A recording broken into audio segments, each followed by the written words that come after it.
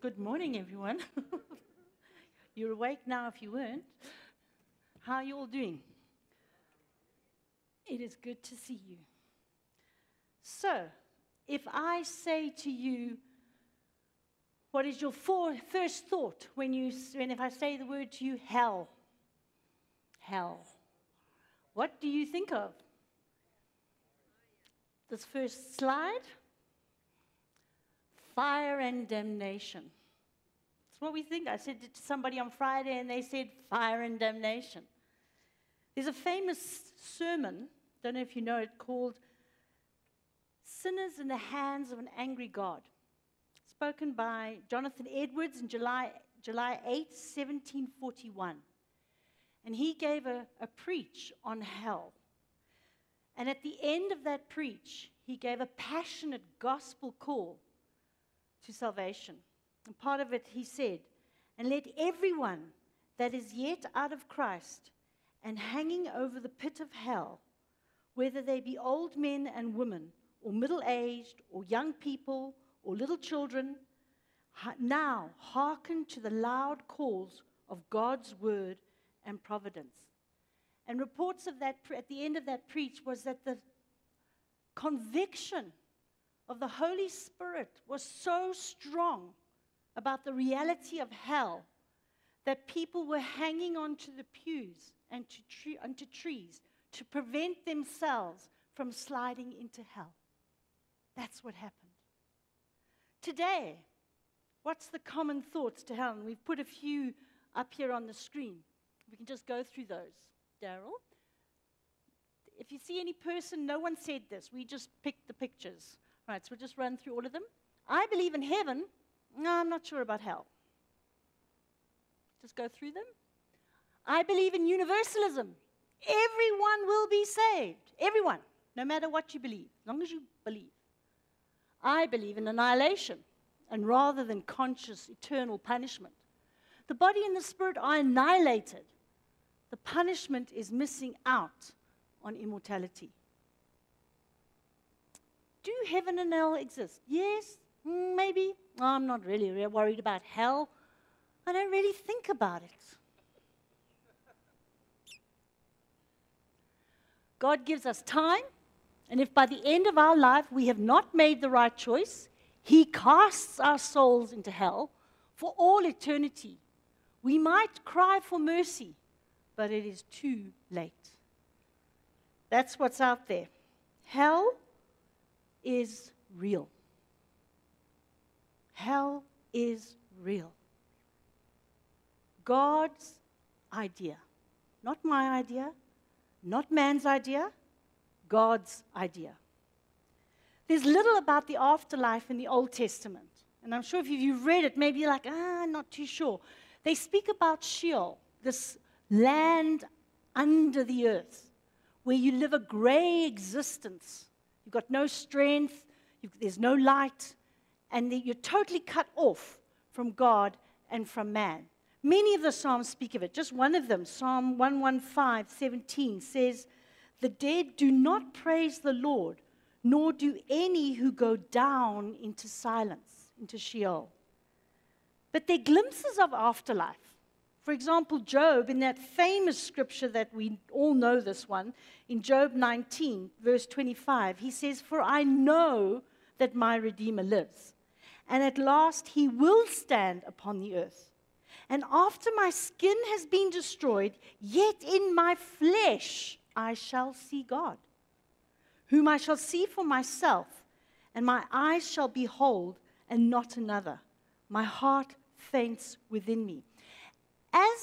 As we've moved in our understanding, revelation of God in all aspects grows. It's not like they knew everything at the beginning. We're growing, and we're still growing in revelation. Think of how the whole idea of saved by faith alone, etc., etc. We're growing in our belief. So in the Old Testament, there was like, they're not too sure of this afterlife. As people realize that God is not just God of a nation, God of Israel, that He's God of everyone, and that He's the God of the individual, people began to realize, well, if I'm known by God, and He knows me, then there's got to be, they're not even death can stop this relationship. So the idea of heaven and hell. If you go back to the time of the Bible, Greeks and pagans believed in immortality. The difference of them to the Jewish view and the Christian view is that they said this body is evil. You don't want it anymore. So when you die, the body is destroyed and your spirit is set free. Now, I can't go into that teaching, but as you know, if you should know, when we will be resurrected with a real body. You will be you and I'll be me. It's not that the body is evil. Just little bits and pieces. Guess who speaks most about hell in the Bible? Jesus. Jesus speaks the most about hell. Just a couple of verses, and they're uncomfortable verses. We don't like to read them. Mark 9, verse 48, he says, where their worm does not die and the fire is not quenched, speaking about hell. Matthew 8:12, while the sons of the kingdom will be thrown into outer darkness, in that place there will be weeping and gnashing of teeth. Hell is real. For my main text today, let's go to Luke. Again, Jesus speaking, telling us a parable that helps us to understand a little bit more about hell. And I believe it is vital that we have an understanding of hell. So Luke chapter 16, verse 19, the story of the rich man and the poor man. And Heath brought that word this morning where we don't focus on our riches, the things that suck the life out of us. Read with me, starting at verse 19. There was a rich man who was clothed in purple and fine linen and who feasted sumptuously every day. And at his gate was laid a poor man named Lazarus, covered with sores, who desired to be fed with what fell from the rich man's table. Moreover, even the dogs came and licked his sores. The poor man died and was carried by the angels. Hey, when you die, you're carried by the angels. How cool is that? To Abraham's side. The rich man also died and was buried. And in Hades, that's one of the words for hell. There's also Gehenna, Tartarus in the New Testament, but Hades is used often. In Hades, being in torment, he lifted up his eyes and he saw Abraham far off and Lazarus at his side. And he called out, Father Abraham, have mercy on me and send Lazarus to dip the end of his finger in water and cool my tongue, for I am in anguish in this flame. But Abraham said, Child, remember that you in your lifetime received your good things, and Lazarus in like manner bad things. And now he is comforted here, and you are in anguish. And besides all this, between us and you a great chasm has been fixed, in order that those who would pass from here to you may not be able, and none may cross from there to us. And he said, Then I beg you, Father, to send him to my father's house, for I have 5 brothers, so that he may warn them, lest they also come into this place of torment. But Abraham said, They have Moses and the prophets. Let them hear them. And he said, No, Father Abraham, but if someone goes to them from the dead, they will repent.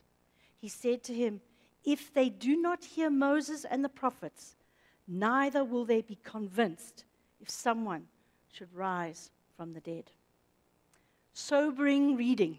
One perhaps we read over and we don't want to dwell too much on it. Uncomfortable reading. What can we learn from it?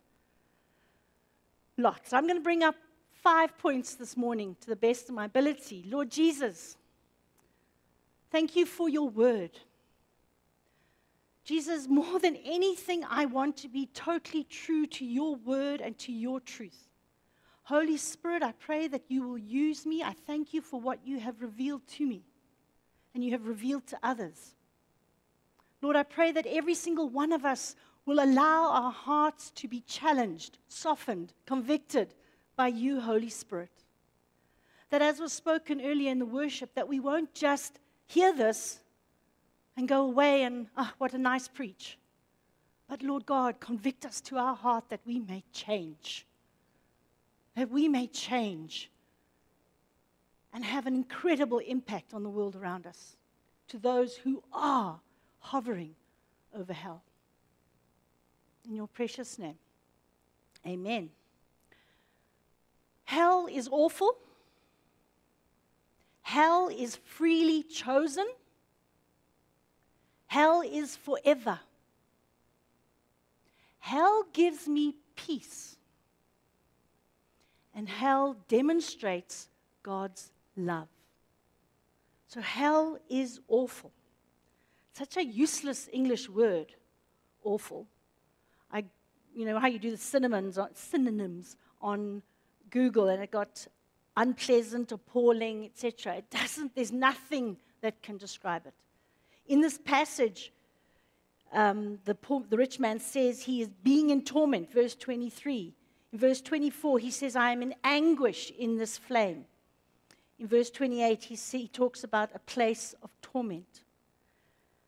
There is debate and disagreement and agreement on whether this fire is allegorical or real.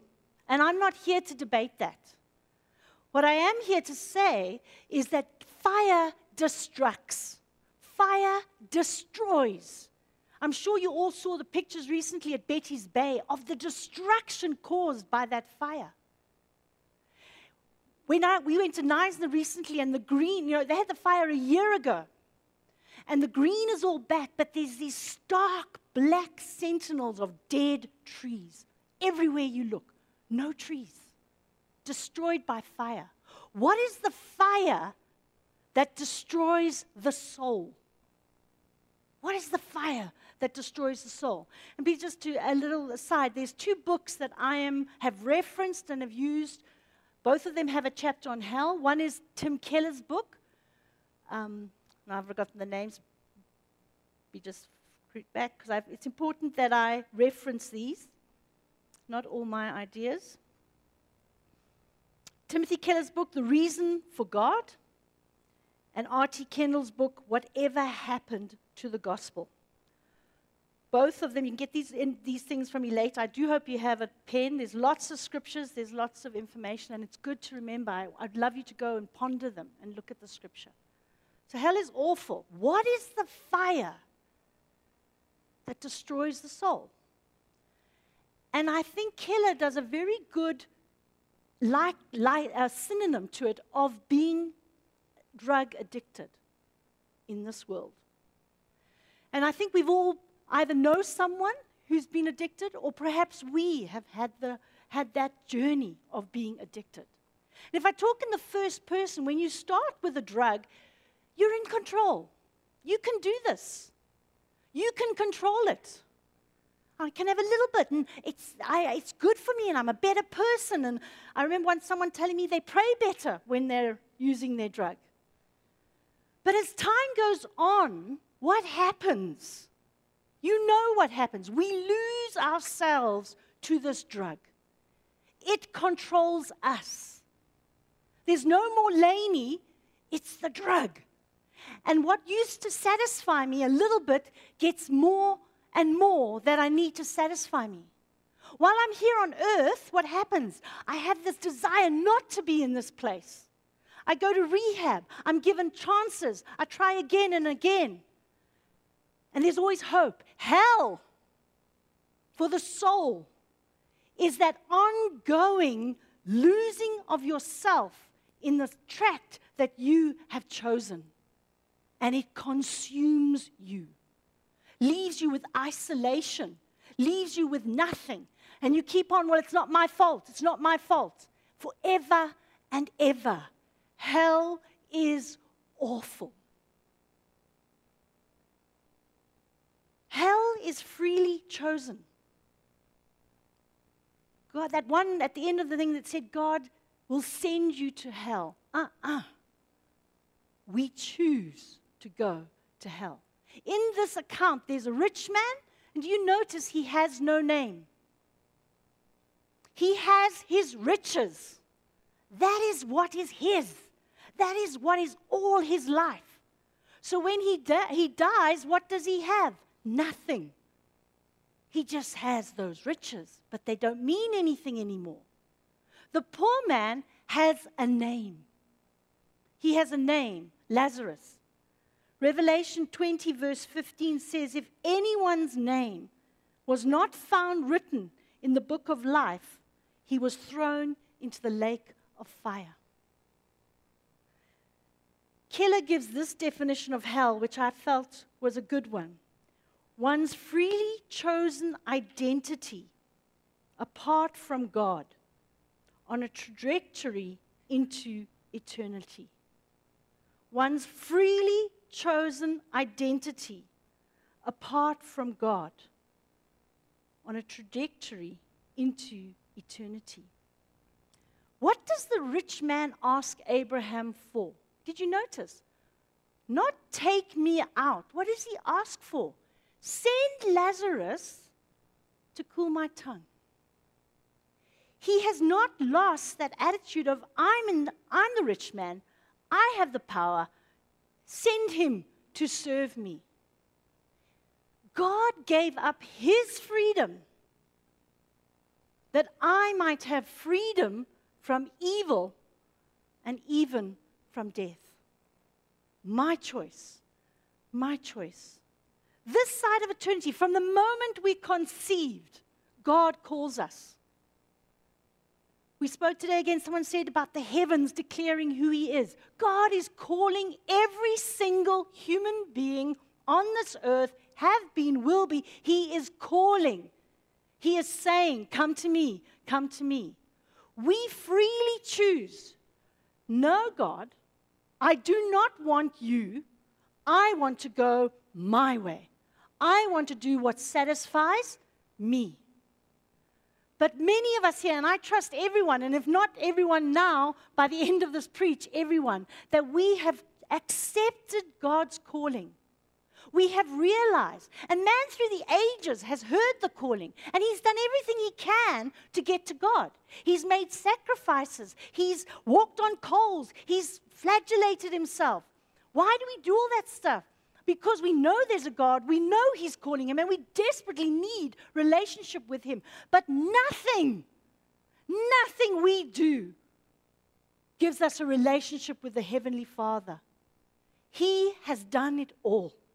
Jesus came as a man, died on a cross, was resurrected, and by believing in the blood of Jesus only, I am saved. The only way I am saved. There is no other way. And if you have not accepted Jesus as your Savior today, I sadly, with deep compassion say, you are hovering over the pit of hell. Your existence forever and ever. And I want to bring it into, you might be saying that, well, I'm okay, I've accepted Jesus as my Savior. I'm not going to hell. We choose, now hear me, please hear. So when we get born again, I really don't want to cause confusion in anyone. When we get born again, we are sinful. Agreed. We all sin. Yeah? We all sin. Jesus died for that sin. He paid the penalty for that sin. And we are imputed. We are given his sinlessness. We are given his righteousness. So I am now in relationship with God. I have total freedom to talk to my Heavenly Father, to have a relationship with my Heavenly Father. But the reality is I keep on sinning, don't I? Well, I do. I keep on falling into my addictions. And as Christians, the challenge is in the word about the seed. We allow the worries of this world, the riches of this world to consume us. So instead of living a life of freedom, a life that says, seek ye first the kingdom of God, we are bound by our addictions. Now, not unto hell, are you hearing me? But we're bound in the fullness and the abundance of the life that we can have now. What sort of things? There are so many, and I don't know what your addiction is. I know some of my addictions. One of them is work, my career. How do I know if it's become an addiction? will you get your fulfillment from who you are and your status. You will sacrifice time for your family, all your time for your career. But you know, Lainey, I need to put, yeah, but are you sacrificing in the same way for Jesus? Which is your addiction? We sacrifice, we're addicted to our children. We will sacrifice for our children. We'll go out of the way for our children. I love my kids. But if I am giving up everything for my children and not for Jesus, I am addicted to my children. And God is saying, wake up, seek ye first the kingdom of God, and all these things will be added unto you. I wrote a few other ones. What did I put? Addiction to, I'm such a good Christian. I live so good. I hardly ever sin. You know what I mean, again, but not much. I go to heaven. I go to church. I'm in a home group. I even attend theology. I take theology. I must be so good. That's an addiction. Is my relationship with Jesus more important than all that stuff? Am I addicted to that? Am I addicted to social media? Young people, how many of you now, right now, look at me on that social media, tweeting, looking at your Facebook? You are addicted. Put it away. If you are tempted, put it away and bring a notebook and write on note rather than have your cell phone. Leave it at the door. First thing in the morning, I have to see what somebody said. Wake up at night, what is somebody saying? We are addicted to social media. Are we addicted to Jesus? What are we looking at? Have to be out there, have to be seen. Are you seen by Jesus? Has He heard your voice today? Have you quietened yourself before Him? One last one, because it's so in the media at the moment. This horrendous bill that has been passed in New York. If you haven't seen it, you can now abort to the day of delivery. What is that? What is that? It's an addiction to my control. Addiction that I have the right to decide what I want when I want. Never mind the baby that you're murdering. An addiction to control. My life, it's my life. I do what I want with my life. Don't you tell me what to do. Don't you tell me I should be coming to church. Don't tell me I should be reading the Bible. It's my life. I do what I want. Are we addicted? I really felt this is such a serious word for us today. And I don't know what your addiction is. You do. You do. Repent. And you know what this horrid thing is? Augustine said that as a Christian, we are able not to sin. It's a choice. Bad news. It's going to be a choice until the day we die. Someone asked me how long I've been a Christian. I have to think again. 47 years. I'm still making stupid, sinful choices. I irritate myself. So what do? I'm convicted. I don't live in condemnation. I'm convicted. Jesus, help me not to do it again. I do it again an hour later. Jesus, help me not to do it again. Jesus, keep me soft. Keep me hearing. Allow me to hear you. Help me not to just keep on going on the same old, same old. May I become more and more like you day by day by day. It's a glorious battle. Our goal is Jesus. Our goal is to see Him glorified in every single aspect of our lives. For the sinner, the unredeemed, the unbeliever, the person who says, I'm doing it my way, who's chosen their own identity apart from God, is not able not to sin, is not convicted by the Holy Spirit. God's given them a conscience, but it gets seared. We should have deep compassion. We should be speaking truth and life to those people. And the good news is we're starting a series next week on Colossians. If you're sitting here thinking, well, what do I put off? What do I put on? Don't miss the next 10, 11 weeks of Colossians. Very cool. Hell is forever. Did you notice in verse 26, Abraham says to the rich man, between us and you, a great chasm has been fixed. Sin separates us from the presence of God. That's why we need Jesus. And in the presence of God is everything good. Love, peace, joy, wisdom, kindness. Everything good in the presence of God. If sin separates us from the presence of God, in hell, there is no good. There is no good. And it is forever and ever. A quote from Tozer. He wrote a book called Knowledge of the Holy, and in it he's got a chapter on the eternity of God. He says, God dwells in eternity, but time dwells in God. He has already lived all our tomorrows as he has lived all our yesterdays. Who knows what that means, because we're in time. An illustration offered by C.S. Lewis may help us here.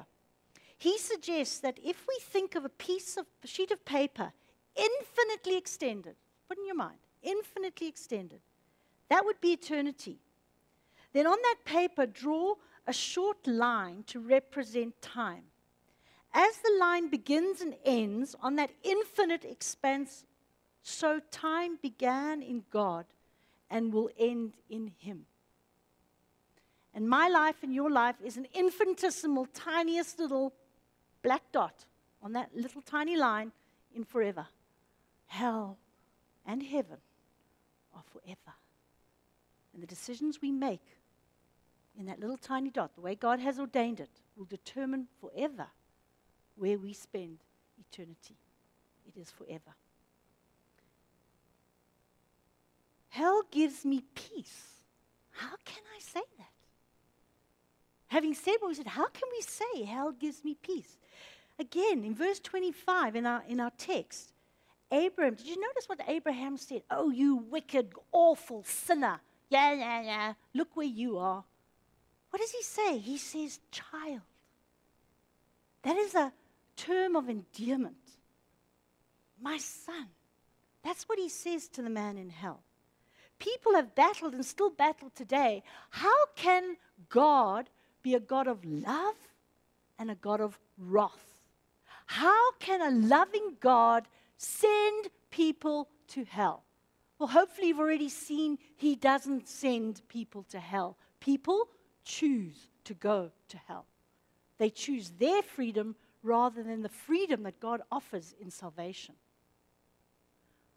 But when we think about love and wrath, how can God be that? And there's a lot. When you read Scripture, notice how many times it speaks of this God of wrath.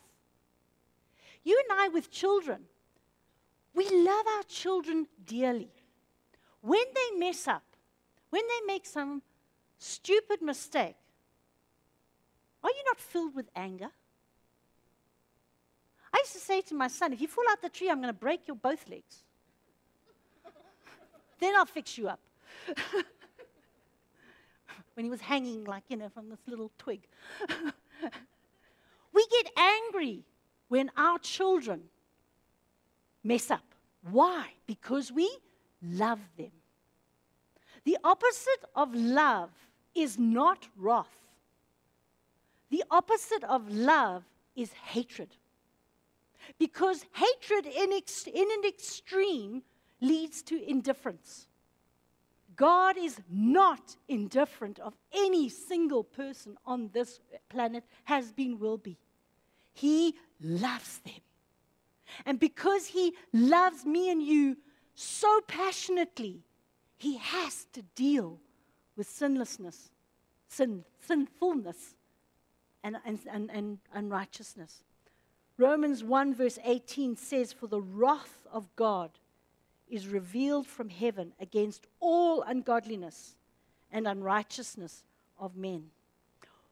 So we have to accept, okay, he can be a God of love and a God of wrath. Why does that give me peace? You and I do not need to take any retribution. God is God. The unjust will receive their reward. There's always grace. A person can repent and be saved from hell. But it's not up to us to take retribution. It's not up to us to go and fight battles because that person's so unrighteous. We speak truth. But God is God. Hell does exist. And there is a place for those who never, ever repent and accept Jesus as their Savior. That should give you and I peace. He will make it right. He will make it right. And then finally, the most important thing, also a bit of a what? Hell demonstrates God's love. How can that be? If hell is real, Jesus came to do what? He came to take on the full wrath of God. How's the full wrath of God worked out? It's worked out by people going to hell. When Jesus hung on that cross, Scripture tells us he took on the full wrath of God for your and my sin. And having described what hell is like, the desolation, the isolation, the denial, the ongoing gnawing, gnashing of teeth, Jesus did that for you and me. How much does he love us? If we understand hell, we will be gobsmacked. But how can you love me with my sin to take on that weight? And he did. That floors me. It floors me. How much does God love us? How much does he love us? And he alludes to this in the scripture. Did you right at that last verse? Abraham says, remember, the rich man says, please send someone. He says, no good to send someone from the dead. He says, well, why? He says, because they've got Moses and the prophets. What's Moses and the prophets? The Bible. Then that last verse, he says to him, if they do not hear Moses and the prophets, neither will they be convinced if someone should rise from the dead. Someone did rise from the dead. Jesus Christ. And so many people that we live amongst, do not understand, did he really? Was he God? All that debate. If we understand the Bible, if we understand the context, we understand the significance for you and I that Jesus rose from the dead. And someone said today, where scripture was read, if we don't tell them, how will they know? Are we telling people that this Jesus rising from the dead is the most important fact in the whole history of life? And it will, what you do with it will determine forever heaven or hell. How are you convicted today? How do you respond to this? Unbeliever, not believing in Christ, not sure if you never accepted Jesus as your Lord and Savior. With deep respect, son, daughter, you're going to hell. Only Jesus is the way out of hell, the way not to get there. Please, please, from the bottom of my heart, don't go without making sure you are right with your God and Father. And as you sit there, those of you who believe and know you're not going to hell, who do you know who is going to hell today if they don't make a change in their life? Are you impacting their life? Am I impacting their life? Am I making am I wooing them? Am I helping them to see this incredible calling of God? Or am I just sitting, well, I'm okay, I'm not going to hell? What is distracting us, believers? What are we addicted to? What are we saying, oh, but it's okay? God doesn't really. He's a gracious God. He is a gracious God. But He loves us so much. He has laid down everything for us. Am I laying down for Him? Or is it a little bit too inconvenient? It was interesting this morning, Mark Driscoll put on Facebook. You know, when you know God's just saying, yeah, Lainey, you've got to preach it. Every day, he wrote this today, 2 hours just before I looked on Facebook this morning. Every day. God speaks on Facebook too. Every day. Hear me, please. Every day.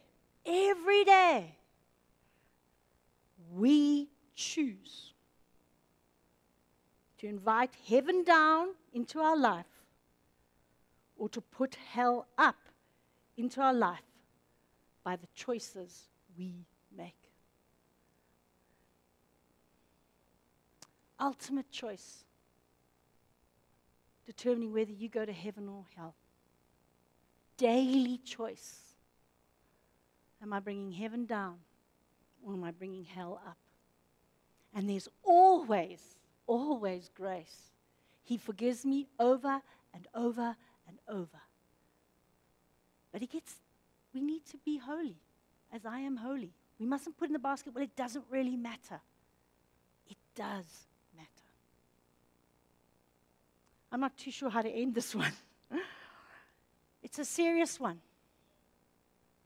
Let's stand. Let's stand.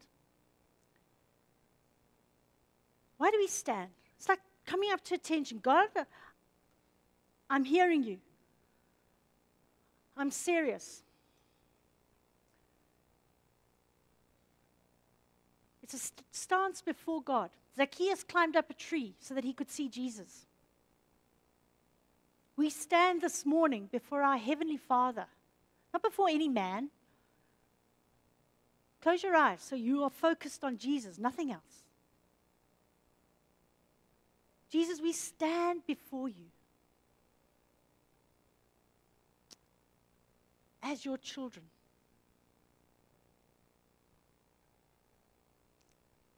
Overwhelmed by the great love that you demonstrated when Jesus died on that cross.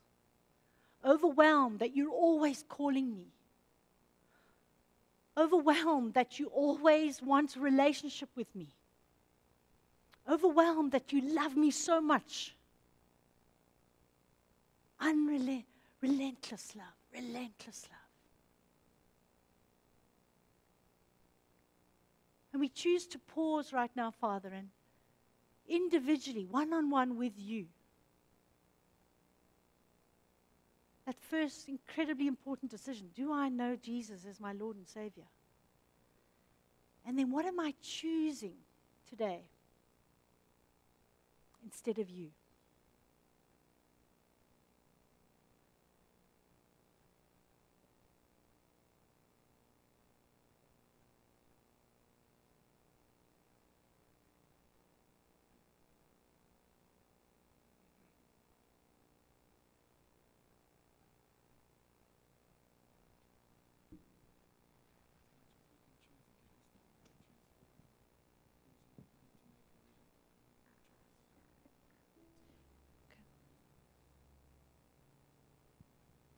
Okay, we're there. As much as we choose against Him, we choose for Him. Maybe you need to make a recommitment today. Maybe you've let go of your first love. Maybe you've forgotten how much He loves you, and so it's been easy to just make some bad choices in your life. Let's choose Jesus today. Let's recommit our everything to the King of the world, to the King of creation, to the infinite one, the immortal one, God Almighty, immortal, invisible, God only wise, life indestructible, glorious King. Let's recommit. Let's lay down our lives. at the foot of the cross. Let's seek first the kingdom of God and His righteousness. And He says He will add all the rest to us.